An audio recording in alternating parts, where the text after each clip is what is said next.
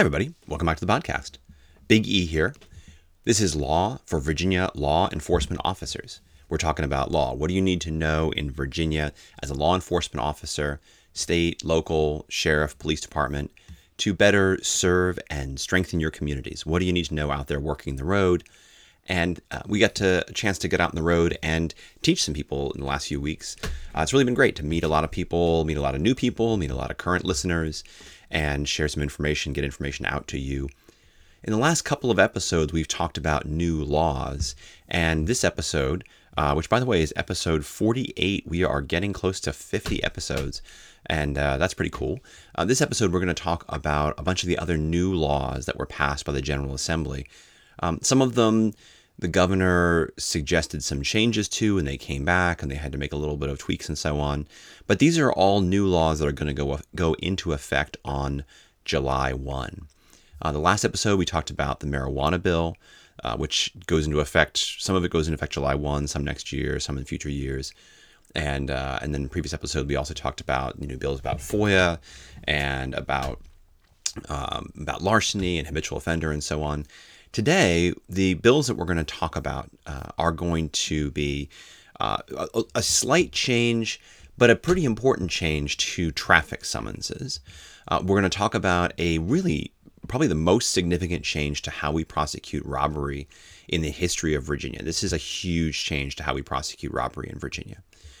From there, we're going to talk about a change in juvenile driver's licenses and the rules about carrying a phone or a communications device, protective orders for elderly and people who are incapacitated, people who are in need of services. We're going to talk a little bit about the facial recognition technology bill and what that means, and a new statute on threats of death or serious bodily injury, and then lastly, a change to some traffic rules involving bicycles. By the way, a few listeners have asked me about the new bill that passed in Maryland, where the legislature overrode the governor's veto of a bill involving police use of force. I don't know a lot about Maryland law. I don't practice in Maryland, so I don't like to talk about other states' laws too much, but it is a really interesting bill, and I read it. In a lot of ways, it looks like the original efforts by the General Assembly in the House to regulate police, both by it. People say it eliminates qualified immunity. It actually doesn't really eliminate qualified immunity. What it does do is create instead a whole new way of looking at use of force by police and whole new punishments, both civil and criminal, for police in Maryland. So qualified immunity, because it creates this new system, qualified immunity is a defense in federal cases. In Maryland, they're just creating a new way to sue police officers where you couldn't rely upon those traditional defenses of, about things being clearly established and so on. So it creates this new way of suing police officers, this new way of prosecuting police officers that is very similar to what the Virginia House had wanted to do and that was killed by the Virginia Senate a couple of times, both in the special session and the recent session. So it's remains to be seen what happens in Maryland once this goes into effect. I think it's going to be a huge change for them in Maryland, and we'll keep an eye on that and kind of keep you updated on that. Okay, so what does the General Assembly do effective July 1 with respect to Virginia law? The first change is a really small change, but it's actually a pretty important change. And that is to the rules regarding summonses in traffic cases. So as you know, right, if you give somebody a summons in a traffic case, they have to sign the summons, right? That's the existing law right now. And under this statute, if the person refuses to give that promise, then refuses to sign that summons, right? Therefore, ideally, if they're not signing the summons and they're basically refusing to give their written promise to appear, then the law, as of today, requires you. It says you shall take that person immediately to a magistrate or a judge. So you're required legally, if they don't sign the summons, you're legally required to take them into custody. However, the General Assembly in Senate Bill 1329, which is Monty Mason's bill, eliminates that requirement and now states that if a person refuses to give a written promise to appear for a traffic violation or 46.2, then the arresting officer shall simply give the person the notice of the time and place of the hearing, note their refusal to give their written promise to appear on the summons, and then release them from custody. And then if the person fails to appear, they can still be found guilty of failure to appear, right? You can still proceed that way. You can still issue them a summons and force them to appear in court and so on. But that lack of a signature doesn't become fatal to proceeding against them, right? Or to try them in their absence, for example. So, again, right now under existing law, ma'am, you have to sign the summons. Sir, you have to sign the summons. I'm not signing anything. I'm not signing anything. Okay, then I have to arrest you. Get out of the car, right? And it's sort of it's a miserable situation, right? You've pulled this person over for speeding or running a red light or whatever, and they're just turning what should be a routine summons into, an arrest and a use of force encounter. That's not necessary, right? And so that's the goal here. You just simply say, okay, you're not signing, fair enough. I'm going to write here, refuse to sign, and I'm not taking that. I'm not taking it. Okay, well, you just put it on their windshield or stick it in their car or whatever. You've given them a notice. You write here, refuse to sign. That's when your court date is. If you don't show up, that's on you, and the court can still proceed against that person. Notice that this is only for 46(2) offenses. This is only for traffic offenses. If I'm giving somebody a summons for open container and they refuse to sign the summons for open container, still going to be a custodial arrest. But here we avoid a situation where you're at 2 o'clock in the morning on the side of the road having to drag somebody out of their car because they refuse to sign the summons, right? So I think in the end, you'll find this to be a beneficial change. I hope you do find it to be a beneficial change to the law. And it does go into effect on July 1. So it's not the law right now, but it will be the law as of July 1 with regards to 46(2) offenses, traffic offenses only. Like I said, the General Assembly in this session made the most significant change to the law of robbery in Virginia in the history of the Commonwealth. Robbery is a common law offense. Like so many offenses in Virginia, it is an offense that comes from the English common law, the law under King James of England, when the Commonwealth was founded, which was long before the founding of the United States.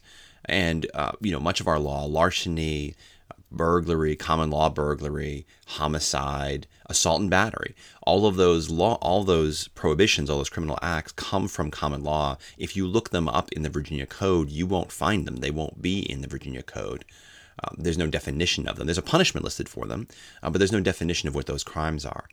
One of the very first code sections enacted in Virginia is a code section that states that the law of King James of England, as existing at the time of the founding of the Commonwealth, is still in effect except as otherwise provided in the code.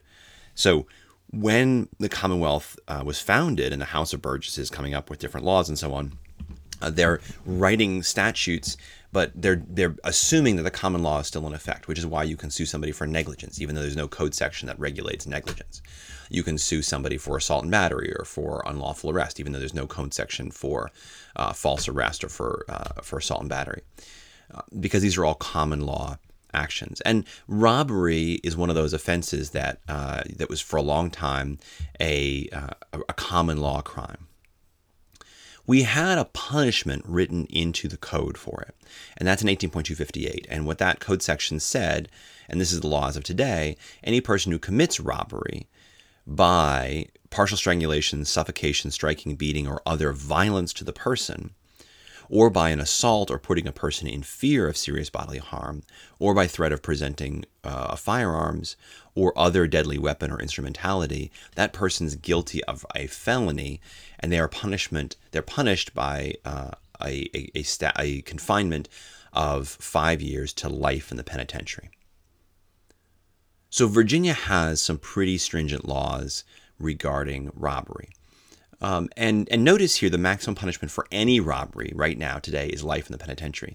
That's greater than the maximum punishment for murder, right? So, for example, some murders, right, the maximum punishment is 40 years in the penitentiary. Robbery is actually punished more seriously. So you could get life in the penitentiary for robbery and actually get a lesser sentence for murder. And robbery can be everything from taking out a gun and shooting somebody or threatening somebody with a gun to, getting in a fight with somebody, getting into a struggle at a store and, ripping someone's purse away from her and running away with the purse, right? I've used force or violence to deprive them of their property. That's still a robbery, right? And that still subjects you to a punishment of 5 years to life. So what the General Assembly does, and this is House Bill 1936, it's a bill from Vivian Watts that passed the General Assembly this session and takes effect on July 1. What it does is it changes the definition of robbery.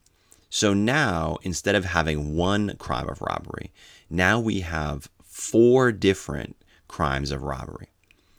And one of them is a Class 2 felony, so it's a pretty significant punishment. But the others are a Class 3 felony, a Class 5 felony, and a Class 6 felony. So now, if you're charging someone with robbery, if you're getting a warrant for something for robbery, or you're investigating a robbery, it's very important that you figure out what kind of violence is used, what kind of threat is used, and be able to document that and be able to prove that in court in order to prove the kind of robbery that you have in your case. And it gets a little complicated. So let's talk about what the different levels of robbery are.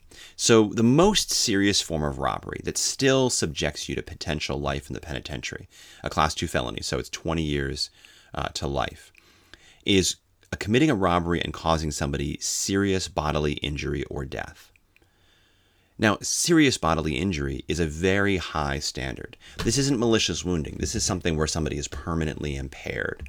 It's very difficult to prove serious bodily injury in court. There are lots of cases, and you can look around Virginia, somebody gets shot and there's a bullet lodged inside of them, but there's no indication that the bullet, the bullet causes them pain or discomfort, but it's not like it prevents them from being able to do anything. They can still walk around. They still feel the bullet. It still moves around inside of them. There's judges out there who will find that's not serious bodily injury, even though the person was shot and has this bullet in them for the rest of their life, right? And maybe it does, and doctors have told them maybe it may cause you permanent injury, or it may cause degenerative problems down the road, but it doesn't right now. Again, that's not serious bodily injury. So very, very few robberies are going to subject you to 20 years to life in the penitentiary. Okay, so what's the next level of robbery as we take our step down? The next level of robbery is a robbery that involves a gun. Any person who commits robbery by using or displaying a firearm in a threatening manner, they are guilty of a Class 3 felony. And a Class 3 felony, that's punishable by 5 years to 20 years. So already, even if I'm using a gun in a robbery, so right now, as of today, in April of 2021, if I use a firearm to commit a robbery, I'm looking at 20 years to life. But after July 1, if I use a firearm to commit a robbery, I'm only looking at 5 to 20 years.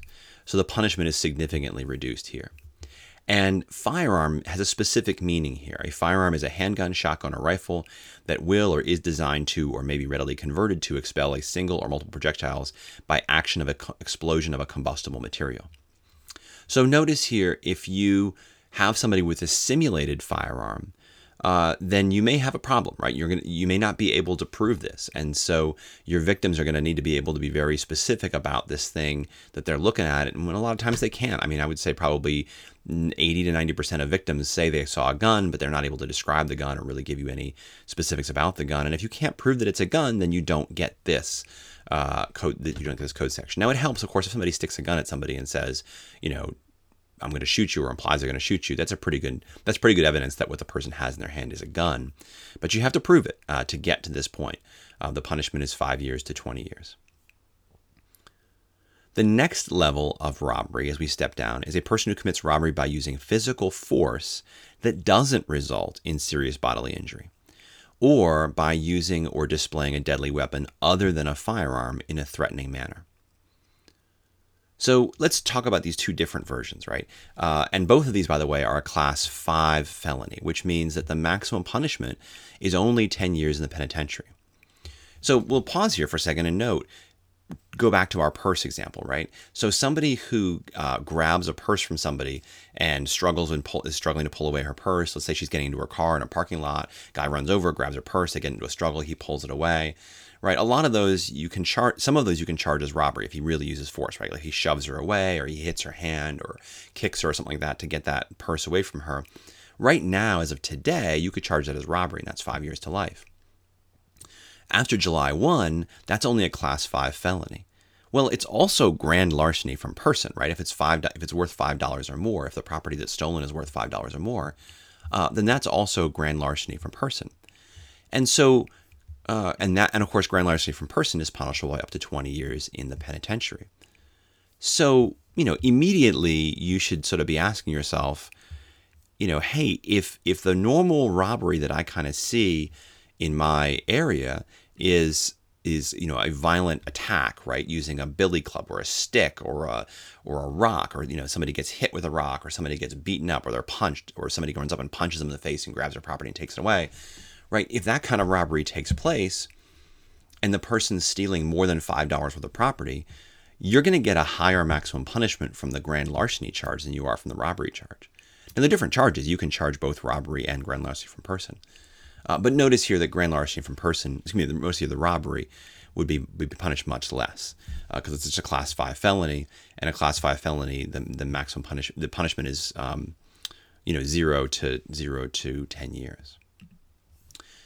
So this covers, again, somebody runs over and punches a person, or hits him with a club, or hits him with a stick, or hits him with a rock, or stabs the person, right? Again, a stabbing that doesn't result in a serious bodily injury. If I stab somebody and steal their property, that's a robbery under this code section, 18.258, the same old code section. But the maximum punishment for stabbing somebody to steal from them is only 10 years in the penitentiary. Again, you could also charge malicious wounding. So you would get the malicious wounding charge here, and the malicious wounding charge would be the more serious offense. But the stabbing and the stealing is just a regular old robbery of 10 years. The other way you can fall under this robbery code section is by using or displaying a deadly weapon in a threatening manner. So here, notice the guy walks up with this knife that I'm talking about, and instead of stabbing the victim, simply holds the knife in a threatening manner and says, "Give me your wallet, give me your money." There is no malicious wounding, so for that, you only have the maximum punishment of 10 years in the penitentiary. So that's a really big change, right? Right now, under the law, taking a knife and saying to somebody, "Hey, give me your wallet or I'm going to stab you," is punished by 5 years to life. After July 1, it's just going to be punished by 0 to 10 years in the penitentiary. And then we have the last form of robbery, which is robbery using a threat or intimidation not involving a deadly weapon. Using a threat or intimidation or any means that's not involving a deadly weapon, and that's a class 6 felony. And so class 6 felony, again, is a maximum punishment of 5 years in the penitentiary, but the minimum punishment could be 0. So what is that, right? So again, if you can imagine, 3 or 4 guys come up on somebody and they say, "Hey man, give me your wallet," and they got their fists bared. They're clearly threatening to beat this person up. They say, "Give me your wallet, or I'm gonna beat you up. Give me your wallet, or I'm gonna kill you," right? Using a threat, right? "If you don't give me your wallet, we're gonna kill you." Then that would be a class 6 felony, maximum punishment of 5 years in the penitentiary. What if I come up and I choke somebody out to rob them, right? So I run up behind the person, put my arm around their neck, and I choke them into unconsciousness. Again, that's not using a deadly weapon. That's just using my hands. So that would just be a class 6 felony, a maximum punishment of 5 years in the penitentiary. I would also be guilty of strangulation, right? A strangulation or suffocation. So that's a separate offense, and you could prosecute the person for strangulation and for robbery. But notice it's still just a maximum punishment of 5 years in the penitentiary. And that would be true, right? Even if I strangled that person and that person was put in the hospital, that person was put into a coma due to my violence against them, right? You could prosecute the person for malicious wounding, perhaps, or strangulation, obviously, for choking out this person. But the robbery aspect of it is punished only by a maximum of 5 years in the penitentiary. So again, really big change. And this means that robbery investigations need to be much more specific. You need to get a lot more specific information about the violence that was used, about if it was a weapon, what kind of weapon it was used, and what way it was used. Can a club or a stick or a screwdriver be a deadly weapon? Yeah, it can be a deadly weapon under the law, depending on how it's used. So again, if somebody is using a club or a stick to cause to somebody serious bodily harm, that kind of thing, then yeah, that can be a deadly weapon under the facts. But you have to prove that it's a deadly weapon, or otherwise you just end up with, pretty minimal punishment. Okay, so again, big change to robbery law in the Commonwealth of Virginia. A couple other code sections that I want to talk about today, though, that also passed as well. The the General Assembly, you might have heard me go through the changes to traffic laws a few podcasts ago. We talked about when you are permitted and when you're not permitted anymore to stop somebody who's committing a traffic violation, right? Can I stop somebody who's driving without headlights? Well, yes, if it's at night and they have no headlights. If they've only got one headlight on, then no, I can't pull that person over. Even though it's dangerous and even though it's a violation of the law, I can't stop that person for only having one headlight. Now, we have this code section that talks about the fact that somebody who's a juvenile driver who's got a restricted driving permit, whether or not that person can operate a vehicle while holding a cell phone, while using a cell phone, having a cell phone on at all, right? And this is 462334.01 and also 462335. Now, when the General Assembly enacted their restrictions on law enforcement and said, here's the list of offenses that, even though they're offenses, you can't stop somebody for them, they included 462334.01 and 462335 and said, no law enforcement officer shall stop a motor vehicle for a juvenile driver who is using a cell phone, whether they're holding it or not, right? They can't, or whether the person has a learner's permit and they've got a cell phone that they've maybe attached to a cell phone holder or they've got in their console. They're not holding it, but they are using it. And the General Assembly said in their changes, and these changes took effect on March 1. These were changes from the special session that took place in the fall, that law enforcement can't stop somebody for that. Well, now the General Assembly has taken it one step further and simply eliminated that rule. So they eliminated the rule in 462334.01 that states that a person who's a juvenile, a person who's under 18 years of age or older, who's under the age of 18, who's got a learner's permit or who has a provisional driver's license, or who has an actual driver's license but who's under 18, the law right now says that person cannot operate a cell phone or any kind of wireless communications device at all, period, right? Even if it's attached to a cell phone holder, even if it's in the console, whatever, the driver, if they're under 18, cannot use a cell phone. And the General Assembly simply eliminated that rule. So notice now that what juveniles now are basically subject to the same rules as adults. You can't hold the phone in your hand. You can't hold the device in your hand and use it as a communications device. But you could, whether you're a juvenile or an adult, attach it to a cell phone holder or put it in the console and use it if it's attached to the car. So if they have, Android Play or Apple CarPlay, or if they have it attached wirelessly or by a wire to their console and they're controlling it using their console, that's legal operation. They're not violating the law in any way about that. So that's again, you couldn't stop somebody anyway as of March 1st for that, so now it's not even an offense anymore.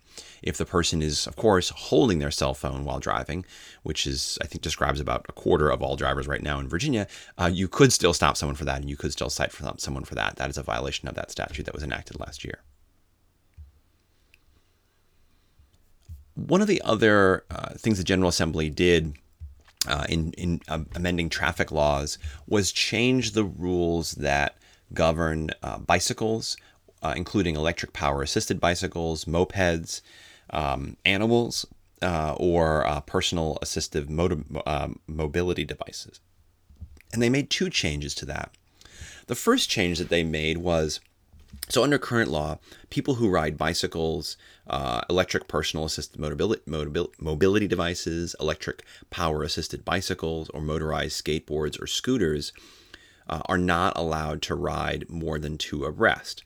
They can ride two abreast, but they can't ride more than two abreast, right? But the additional rule states that persons riding two abreast shall not impede the normal and reasonable movement of traffic, and they shall move into a single file formation as quickly as practicable when being overtaken from the rear by a faster moving vehicle, and on a laned roadway they shall ride in a single lane. The General Assembly eliminated that requirement. So now people riding bicycles, who are riding personal assistive mobility devices, who are riding electric power assisted bicycles, people who are riding motorized skateboards, people who are riding scooters on a highway, if they are riding two abreast, they're basically permitted now to impede the normal and reasonable movement of traffic. They shall not move into a single file formation as quickly as is practicable when being overtaken from the rear by a faster moving vehicle, and they are not required on a lane roadway to ride in a single lane. So the General Assembly simply eliminated that requirement from the code, and again, that's effective July 1. The other change that they made was that if a motor vehicle is overtaking one of those vehicles, like a bicycle, electric personal assistive mobility device, electric power assisted bicycle, moped, animal, or animal-drawn vehicle, so this is an additional list here. If you're overtaking an animal or bicycle or whatever, they've added a requirement that if the lane of travel is not wide enough to allow the overtaking motor vehicle to pass in the manner required by law while in the same lane, then the overtaking vehicle shall change lanes. Right? So existing law says that you shall pass at a reasonable speed at least 3 feet to the left of the bicycle, of the animal, of the whatever you're passing, right? And you shall not again proceed to the right side of the highway until you're clear of the bicycle, of the animal, of whatever you're passing. But this is a new requirement that if the lane of travel isn't wide enough to let you pass that way, then you are required to change lanes. And of course, this would only really apply if you had a multi-lane highway of any kind. The General Assembly also created a new kind of protective order in 2021 that again will go into effect on July 1. And this was a bill in the House from Delegate Mullen and in the Senate from Senator Obenshain. So it is literally a bipartisan kind of bill. Delegate Mullen is a Democrat and Senator Obenshain is a Republican. This is a bill providing for a protective order for a person who is an adult that either they have been within a reasonable period of time subjected to an act of violence, force, or threat, or have been subjected to financial exploitation. And if the person has been subjected to an act of violence, force, or threat, or subjected to financial exploitation, then that adult can petition for a protective order from the court. The protective order can prohibit acts of violence, force, or threat. The protective order can prohibit other contacts by the perpetrator. They can set whatever conditions basically are necessary to prevent the act of violence, force, or threat, or prevent the injury to persons or property, including to prevent financial exploitation or communications. And this is a pretty, I think, interesting and maybe significant tool for you.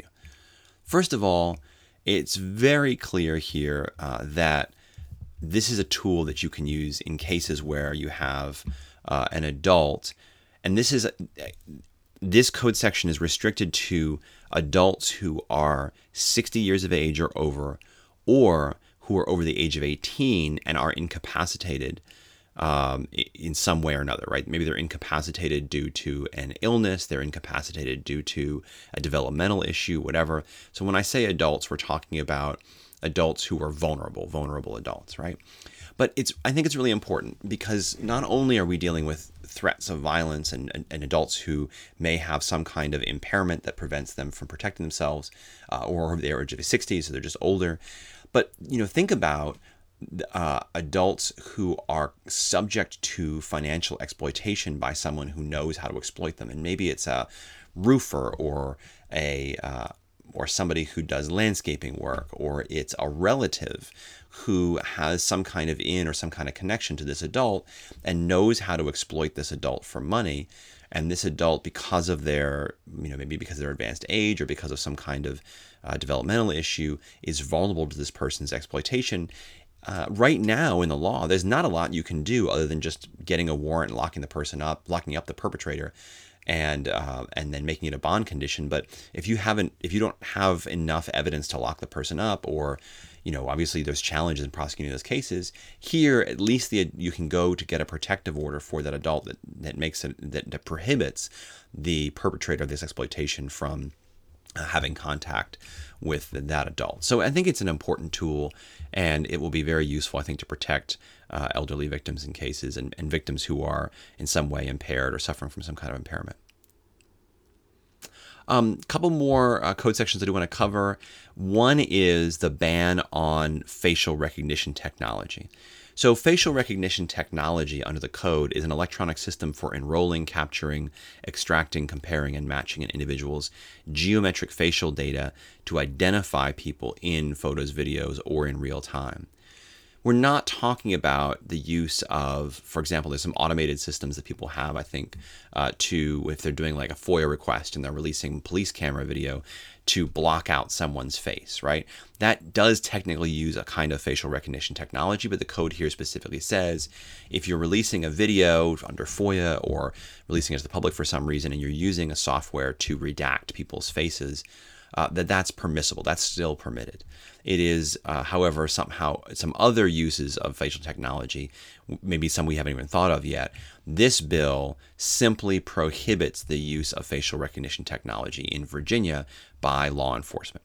No law enforcement agency shall purchase or deploy facial recognition technology unless or until the General Assembly steps in and permits it by statute. And there's no schedule for when they're going to do that or if they're ever going to do that.